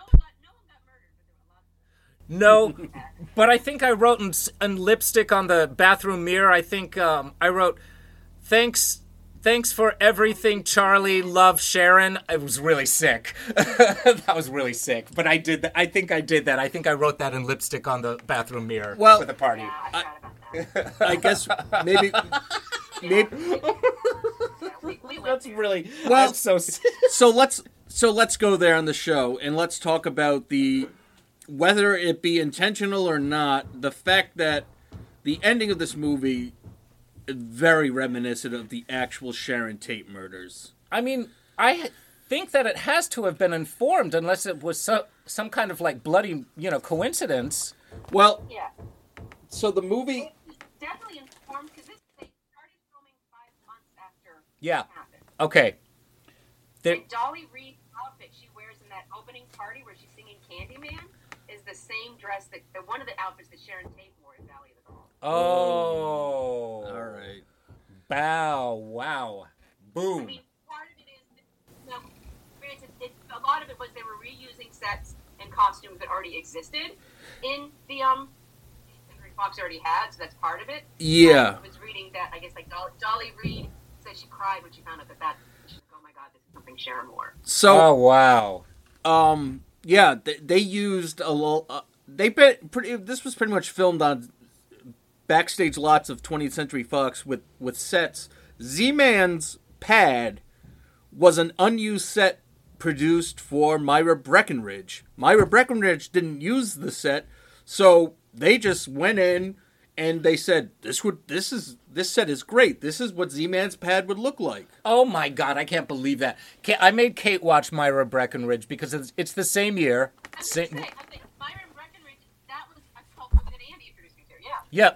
Yeah, and we will cover that on this podcast at some point. It's a trip and a half. It's not nearly as wildly entertaining as Beyond the Valley of the Dolls, but it's entertaining in its own right. But I didn't know that. Okay, so the movies kind of bleed together in that respect. Yeah. So yeah, it's not. Yeah, I could see how that would be upsetting to the actress, but yeah, they kind of just raided whatever they wanted at 20th Century Fox. So they kind of took costumes, they took sets. But that seems like a comment. That seems like a very intentional comment or commentary to have her wear that dress for that scene. There's something up with that. That's right? Yeah. That's almost like it's almost ritualistic. I want to get the DVD with commentary. Yeah, it's fascinating to listen to Roger Ebert talk about the movie.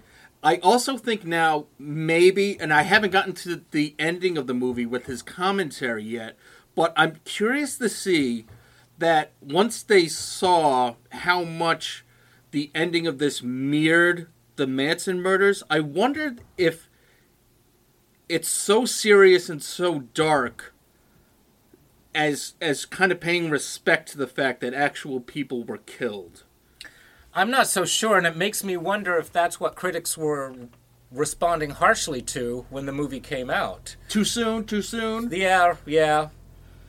Which I suppose you can make the argument, but then again, I mean, this is, if you're able to distinguish fact from fiction and say, okay, these are fictional characters, it's a very disturbing. The similarities are so pronounced, though. Right. They really are. I mean, down to being in the same city, basically. And I mean, the whole Sharon Tate connection. In a way, too, it's also, kind of ripping off like the Phil Spector murders and things like that. Because it's like Z-Man with Manson, it wasn't people that they knew.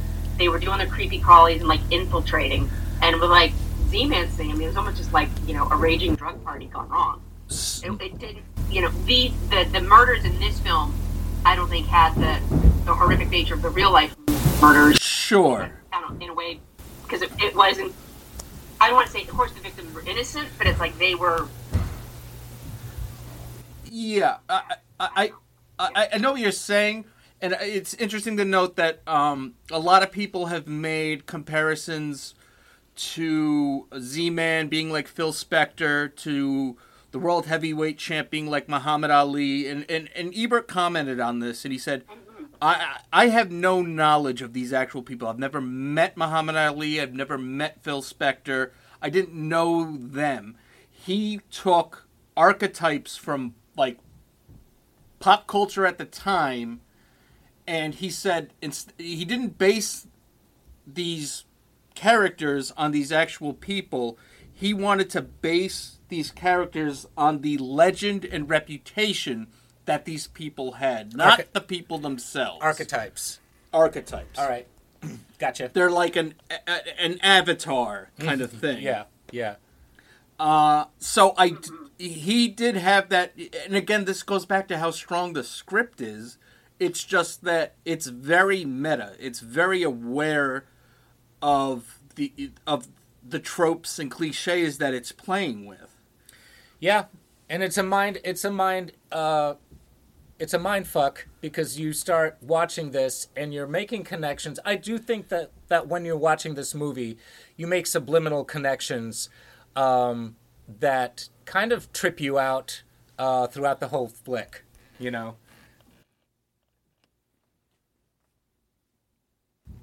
or not. No, I can't. But I mean, we're talking about the layers within layers of this movie, and that watching it over and over again, you see more and more stuff. I think which of this movie has influenced. I know which. I think a lot of this movie, I feel, like Boogie Nights.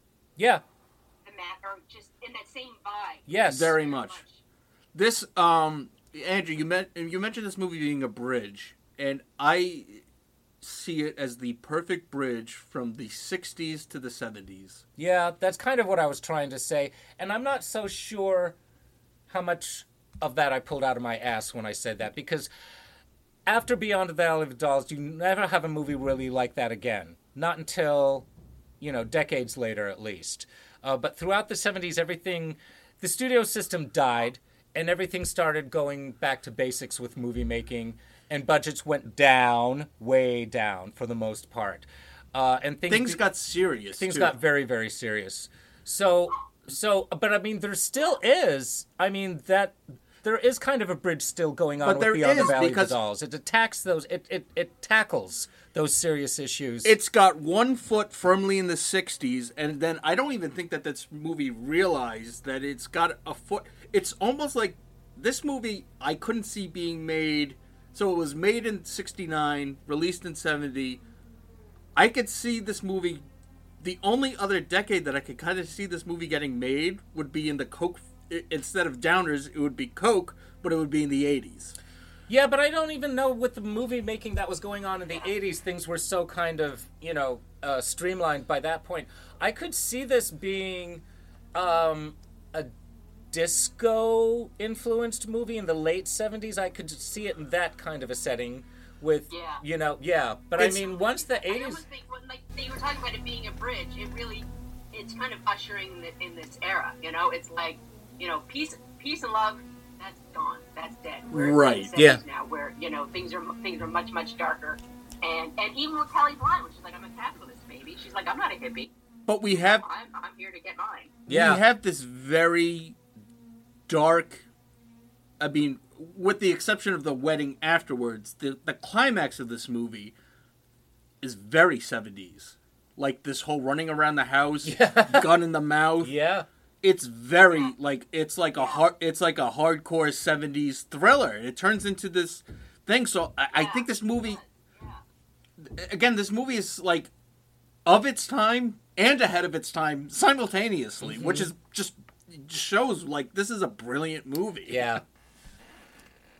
And if you don't get it, it's not for you, and you're not supposed to get it. But it's the thing is, it's a box of chocolates. I mean, it might have, it might have licorice underneath the chocolates. I don't know what a good metaphor is. But I mean, if you can take it at face value and just have a good time, right? Hopefully get inebriated, but not necessarily. You can still have a really good time watching it. Yeah. Well, and you will never see anything like it. No. Right? It's such an astounding piece of film, just like groundbreaking. And even if you were to watch it today, you'd be like, "Holy shit! What did I just watch?" Like I said, there's certain elements of this movie. Like I can't. Maybe I'm harping on this fact too much, but that montage when they're talking about L.A. is editing that became so popular in the late 90s. The rapid cuts. You didn't see that in movies with the voiceovers by like 2 or 3 different people. Yeah, zap zap zap zap. It's a conversation of one-liners. what are we going to do in LA? Who do we know in LA? Right. And then you see so it's just and then the dichotomy of LA, like glamorous beauty, poverty, debauchery. Right. Yeah. It's like you didn't see that back in the 60s and the 70s. No. And you almost didn't see it again until the 90s. Like that kind of rapid editing has become par for the course now. Now it's just like overdone. Yeah. Like half the movie would be shot that way now. And then we had this one montage and the rest of it, and it fit. That's why it fits so perfectly in the movie. Because it comes out of nowhere. Well, and I think you called that, Chris. You said it was like MTV editing, and it really was. Like, okay, right. We weren't going to see this again for another, 10 years or so. Yeah. So, I mean, it's just amazing to me that, that sort of prolific movie making was being done at such a time, and it didn't get recognized. And Ebert talked about how some of, like, the filming styles that their travel from the East Coast to L.A., where it's them in the van and it's superimposed over a map. He said even at the time in 1969, that was a dated way of doing things. Sure, but they just embraced it so well. And then we have several scenes where the band is performing, and on one side we have Harris. And on one side of the screen, we have Z-Man. And they keep... All their acting is done facially. It's them, like, going through, like concern, deception, worried. Well, and at the beginning, it's Harris who's enjoying himself in the studio, and Z-Man who's kind of, not having a good time. And then that changes. But I think maybe by the time, I don't know if the recording look on up from the bottom, but then by that point, Harris is not having a good time, and Z-Man definitely is. This is his ball game now. Yeah, he's been pushed to the curb. Yeah. And he's made the band go dark. He's made the band, start singing about very dark elements of fame. Right. Yeah. There's a great, I think they released, Look On Up from the Bottom, which has been covered by other bands, by the way. I think when they released it as a single from the soundtrack, there's a great visual that has, I think it has all of them standing.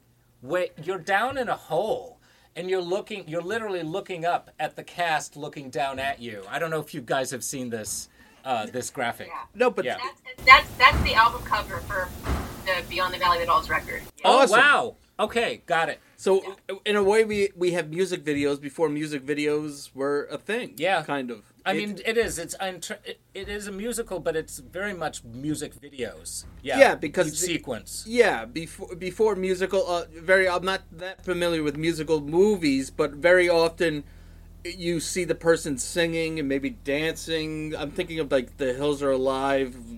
She's making, but in this movie, it's very music video style. Yep. Like we've got different visuals going on instead of just focusing in on the performance. It's just ahead of its time. And each song does comment on what's going on, so Right. you do have relevance going on with the songs. You've got the sweet talking Candyman is Z-Man. Yeah. She's singing it right to him. That's right. He's a sweet talking Candyman. Right? And, it's not Willy Wonka chocolates, this guy. He's got psychedelic mushrooms and all sorts of pills going. It's just a movie that, like, I've watched it, like I said, half a dozen times. I'm so tickled pink that you love it that much. That's great. Yeah, because Kate and I watched it over and over, and as we've said, we showed it to friends. It's one of those I don't know. You almost can't put into words. Like, instead of trying to describe it, and again, we haven't talked about the plot in this movie because the plot is secondary to the experience of this movie. Mm-hmm. And in certain movies, that could be a detriment, but that's what this movie's riding on. But it's written so well. Russ Meyer, it's been described as his best movie, and I haven't seen, admittedly, a lot of his other movies, but I would warrant a guess that this is probably his... I think it's his biggest budget. It absolutely is. Yeah. It might not be... Which puts it on a different level. Yeah. And they spent all of that. You see all of that money. Yeah. Yeah. And this movie came in... Well, I think with Russ Meyer, a lot of people know Faster Pussycat. Yep. But I think I like this one better. Yep. It's absolutely my favorite. Yep. This movie actually came in under budget. What? How did they pull that off? Like I said... They reused all those sets and costumes. Instead of design... Unknown. Yeah. The actors were all unknown. Yeah. They hired the two... Yeah. The two of the three band members are Playboy Playmates with very other acting credits to their name. The drummer was a fashion model. A lot of unknowns were hired, and I can't say enough how much I loved their performances. Even if they're not really good actors or actresses, I just loved them. I felt so sincere. It works for this movie. Yeah. Similar to, like, especially early John Waters movies. I don't even think their acting is that bad. No, I think their acting is actually pretty good. That's... I'm the actor here. I should be able to... The intimate scenes, they're able to shift back and forth, from the camp to the... that takes a lot. It does. And I'm sure they were directed really well, but... Me too. I absolutely buy all the three bandmates as friends. Yeah. Oh, yeah, you buy the chemistry. Like the three female leads. I'm like, I totally get that they've been friends forever. Yep. And you buy the chemistry, and again, going back to the African-American couple, they have, I totally buy their relationship, and I think they're so sweet. They are, and, despite her one mistake, it's easily the most wholesome of relationships in this movie. It's the most genuine. Yeah, it is. It is, and you see when Kelly and Harris make their decisions to betray each other at the beginning. I found that very interesting this last time that I watched it. When Kelly makes her decision is when she introduces Harris to Z-Man as her ... manager and not boyfriend.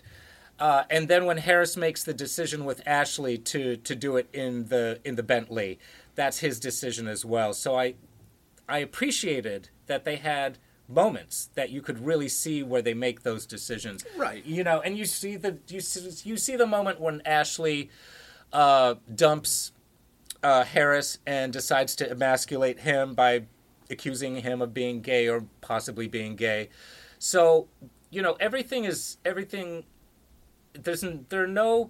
There's nothing that's skipped over really so much in the characterizations. You see what's going on in their head and the decisions that they make for better or for worse.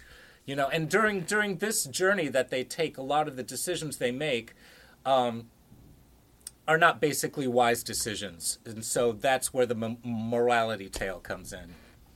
Also, this movie, I think, has been criticized for being homophobic, and I think that's an unfair criticism. Because of Z-Man being trans and chopping off the head of Lance? But not even that. Like, when at Z-Man's party, when he's going through, you have two heterosexual couples having sex, they're not disturbed, but he kicked out the two gay men out of his bedroom. I don't think he kicked them out. I think they just got up and left. I don't remember him saying that they had to leave, because I don't remember. That's why I say it's an unfair criticism. Okay, that's a good that's a good point. That's a good point. But still, that they felt that they had to get up and leave. Everybody else who just continued screwing undisturbed. No, there is, and this is indicative of Hollywood on some level, Kate. I think you'll agree. There is kind of an intentional downplaying of anything that's homosexual, kind of like, okay, let's not bring that out in the open too much. Like it has to stay in that hidden room. For all of its excesses, there still is that kind of through line going throughout the movie. Right, and I think a lot of the criticism comes back to that scene you were just talking about, where he feels, when she accuses him or insinuates that he might be gay, he immediately has to run away and go have sex with a woman to be like, oh my, I gotta prove to somebody that I'm not gay. Yeah. So I can see where that criticism comes from, but I mean, just the fact that we have a trans character, yes, he's that's the problem. He is the villain of this movie. Yeah. Like Silence of the Lambs. There was so much outrage when that came out.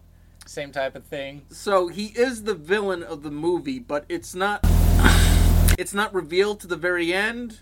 And the knowing that it was the thought that Roger Ebert had, just a spur of the moment thing. Yeah, it wasn't like a gimmick. It wasn't like they were thinking, we need to villainize trans people here. It was just kind of like it was meant to be a joke. He's just like, Z-Man has breasts the whole time, and okay, why not? Wow. So yeah, I could see the criticism there, but I mean, and also too, I brought this up. I brought this up in the beginning, but it's just that the lesbian couple gets murdered. Yeah, the lesbian couple gets murdered. Same thing. That's a problem too. Yeah. So it is somewhat problematic. I wouldn't say that I wouldn't call the movie homophobic. I don't. No, I wouldn't slap that label on it.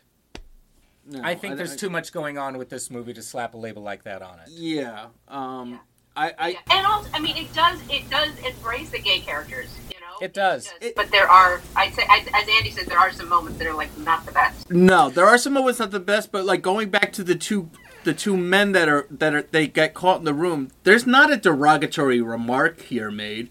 Neither of the two characters, Z-Man or the woman, they don't look like shocked or appalled or like disgusted. I don't think you ever hear the word fag in Beyond the Valley of the Dolls. In the original Valley of the Dolls, you do. You do.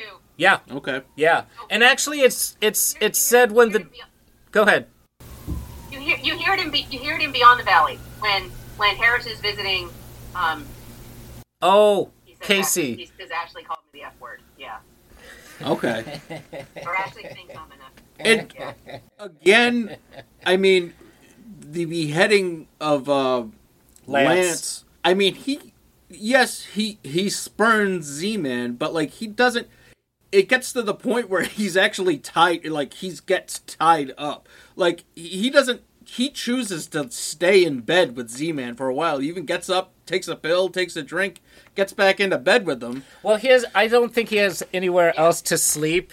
That was my take. He just wanted to go to sleep, and he didn't have a home or a bed to go to. But he doesn't actually get, like, really, like, he's, like, it's an unrefuted, he's refuting the advances, but it's not until he's tied up where he actually gets really angry. Yeah. So it's not like he's, like, completely, it's not, so, again, I think it's muddy waters. He's pleading, you know? He was just like, he's like, hey, remember, we're friends, you know? Exactly, right. I don't I didn't have a problem with Lance and Z-Man. I thought that was... Now, okay.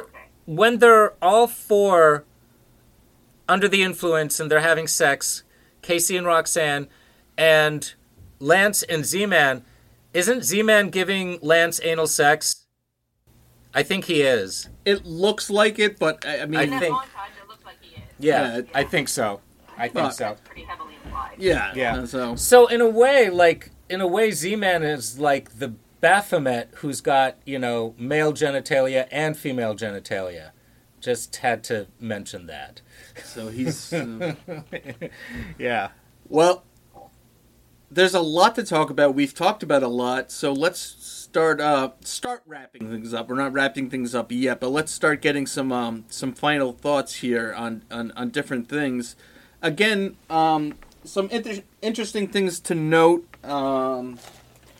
about this movie, and I would have loved to see this come to be, is that the Sex Pistols, the notorious English punk band, saw this movie, absolutely loved it, and said that they wanted to do their version.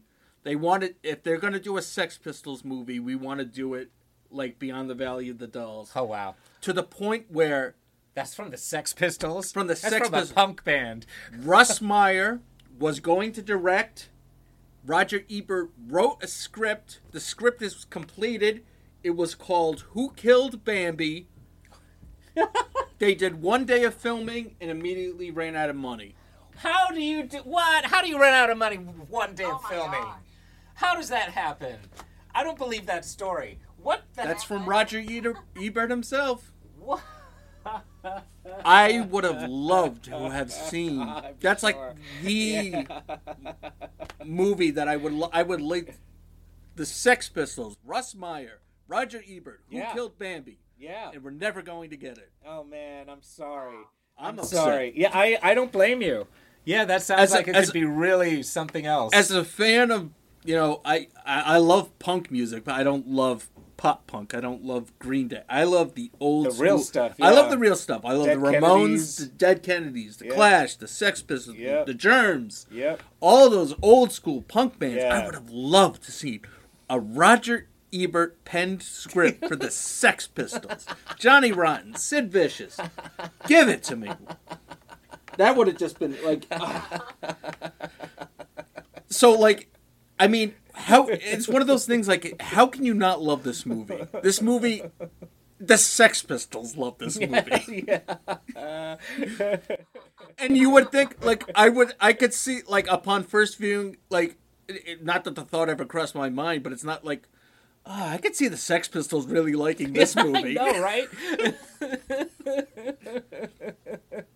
Who knows? Who fucking knows? So did they see it when it came out in 1970? I take it. I'm not sure if they saw it when it came out, but because they formed later in the 70s. Yeah, right. But they saw it at a screening, and they were like, because that was the big thing at the time. They were Head was made by the Monkees. Oh, which we will also do. R.I.P. Michael Nesmith passed away the other day. Oh no. Yeah. Okay. So we're down another monkey. Okay. Stop it. I'm sorry, that's not funny. It's that's not funny. I apologize. No, I love the Monkees. I love. It's an amazing movie. I love. If you ever talk Head, You want to come on board for that one too? So, let me just. I will come on board for Head. All right. Let me just backtrack. All right. All right. I love the Monkees. Unironically, love the TV show and genuinely like their music. Okay. I was out of line with the Michael Nesmith, especially since he was easily the most talented of the Monkees. They were a great band. That's what people don't seem to get. It's like, no, they were. No, I mean, we could do. We'll get into this when we talk about Head. They were. Yeah. They were the Spice Boys. They were auditioned to be that. They were put together. I think Charlie Manson might have even auditioned. They were put together very much like a boy group, like NSYNC or Backstreet Boys were. But later in the career, they took the reins and started writing and playing their own music, and they are all gifted musicians. And we will get into this when we discuss Head at some point. I saw them in concert in the 80s. Was it great? Yeah, sure, it was fun. Right. Yeah.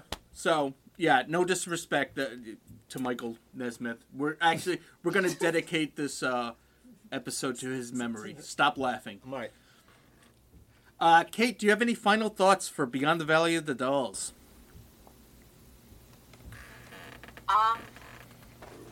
Final. Just, it had a huge impact on me, obviously, and watching and growing up and watching it as an adult, it holds up. I was entertained watching it, rewatching it as I was years ago. I've, have bought it on Amazon Prime so I can watch it whenever I want.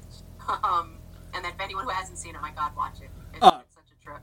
On the format for the show, usually people, since we do such deep dives into movies and we talk everything about the movie, the people that are listening to this right now, who are still listening, because we're close to 2 hours here, are either just very curious, but more likely 99% of this audience is listening to this because they love this movie as much as we do. Kate, I love it. Yes. What well, I would favorite? just say go rewatch it. Absolutely, this movie is so rewatchable, and that's just the sign of a good movie, not just a good cult movie, just a good movie. Yeah. Favorite characters? Ladies first. Oh, God, Z-Man's probably my favorite character. He's a trip. He gets on the scene. He just lights it up. He's got those gorgeous eyes. You're really drawn and attracted to him. It's like I when I was sitting there, I was like, oh my God, if you were to recast this movie, now or remake it nowadays, who would you cast? And I was like, oh God, I'm like, it'd have to, I won't even go there. Yeah, but, yeah. It just and those the movie is just it's so electric and it draws you in.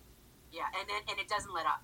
No, it just keeps going. Exactly, and those mutton chops, those sideburns that Z-Man sports. I mean, those are the bomb. They really are. Defining character, Yeah. His whole look, everything about him, his speech pattern. Which they even make fun of him in the movie. They're like, yeah, he talks like Will Shakespeare, but it's just it's perfect. Amazing. And I think I mentioned it. It's when you watch the movie, you want to be these people. You want to be partying with these people. You want to be as hip and with it as they are, or just inhabiting this sensational world that they live in. I would buy tickets to the Carrie Experience concert if it was the Carrie Nation. The Carrie Nation, right?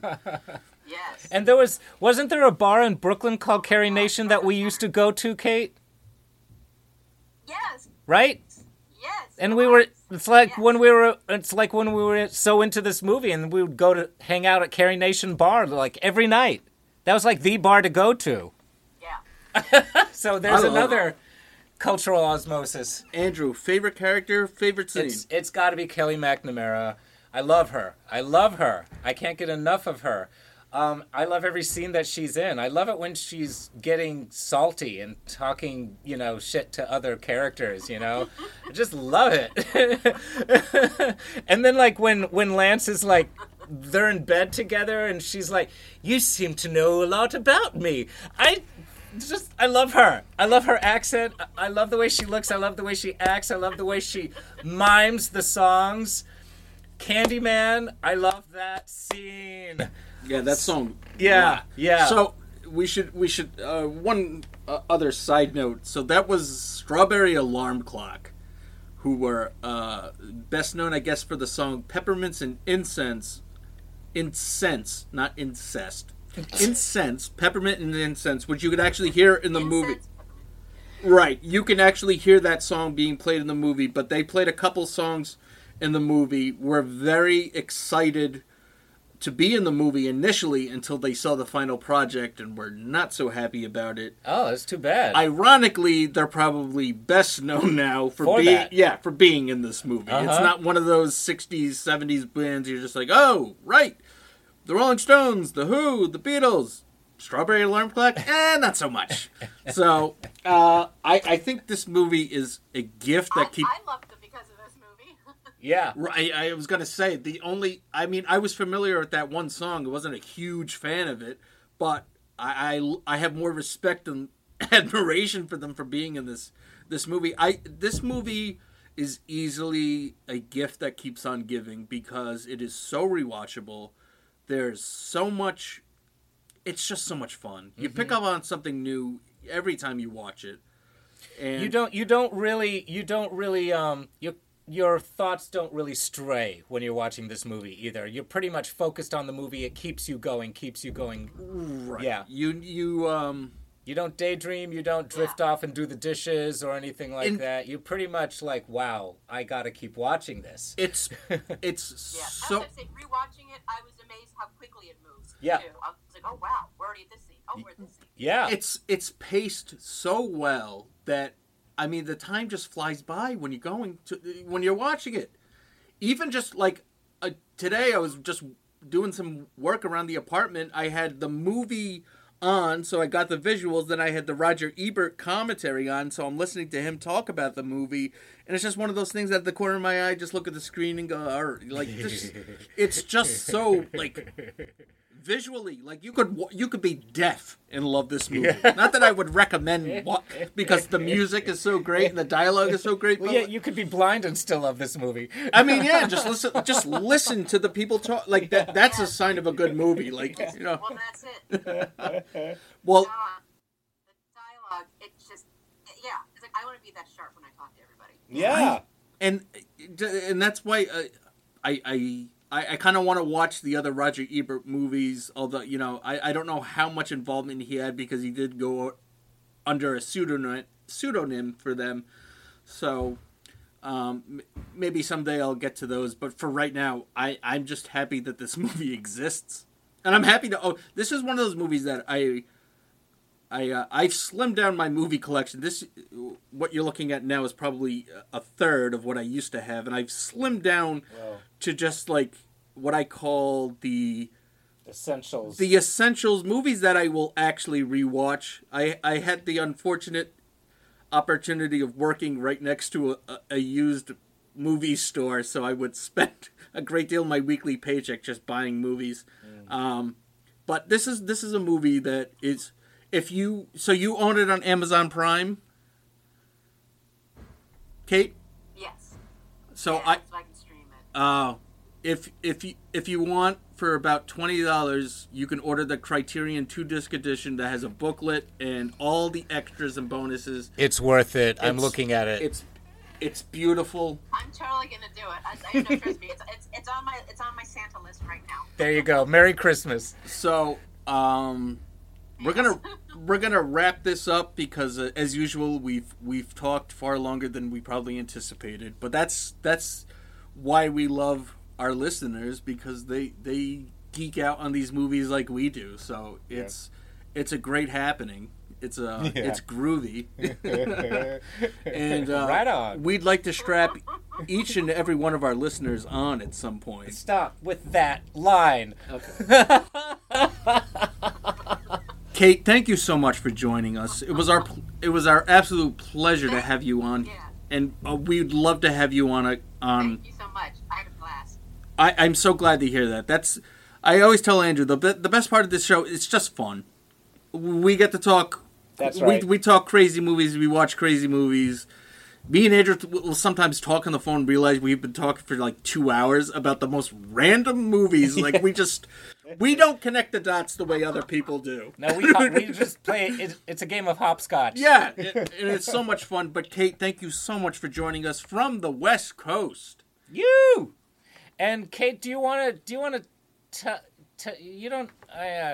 tell us your occupation, what you do? You don't have to. Oh, I'm gonna not, because I don't know if I need to be representing my company in any way. Fair enough. All good. I work in the entertainment industry. I'll leave it at that. All right, great, good. Yeah. Well, thank you again so much for joining us on. I hope you're having a sunny California day. We're having a drizzly, dark Rhode Island afternoon here. But thank you so much for joining us. Yes, it is. It's bright and sunny here. We're jealous. So, for Kate, for Andrew, my name is Chris. This has been the Cult Film Companion Podcast. #CultFilmComp on Twitter. Email us at thecultfilmcompanion@gmail.com. All our episodes available on Acast. Join our Facebook group. Thank you all so much for joining us on another episode. We hope you had as much fun at this happening as we did. Bye.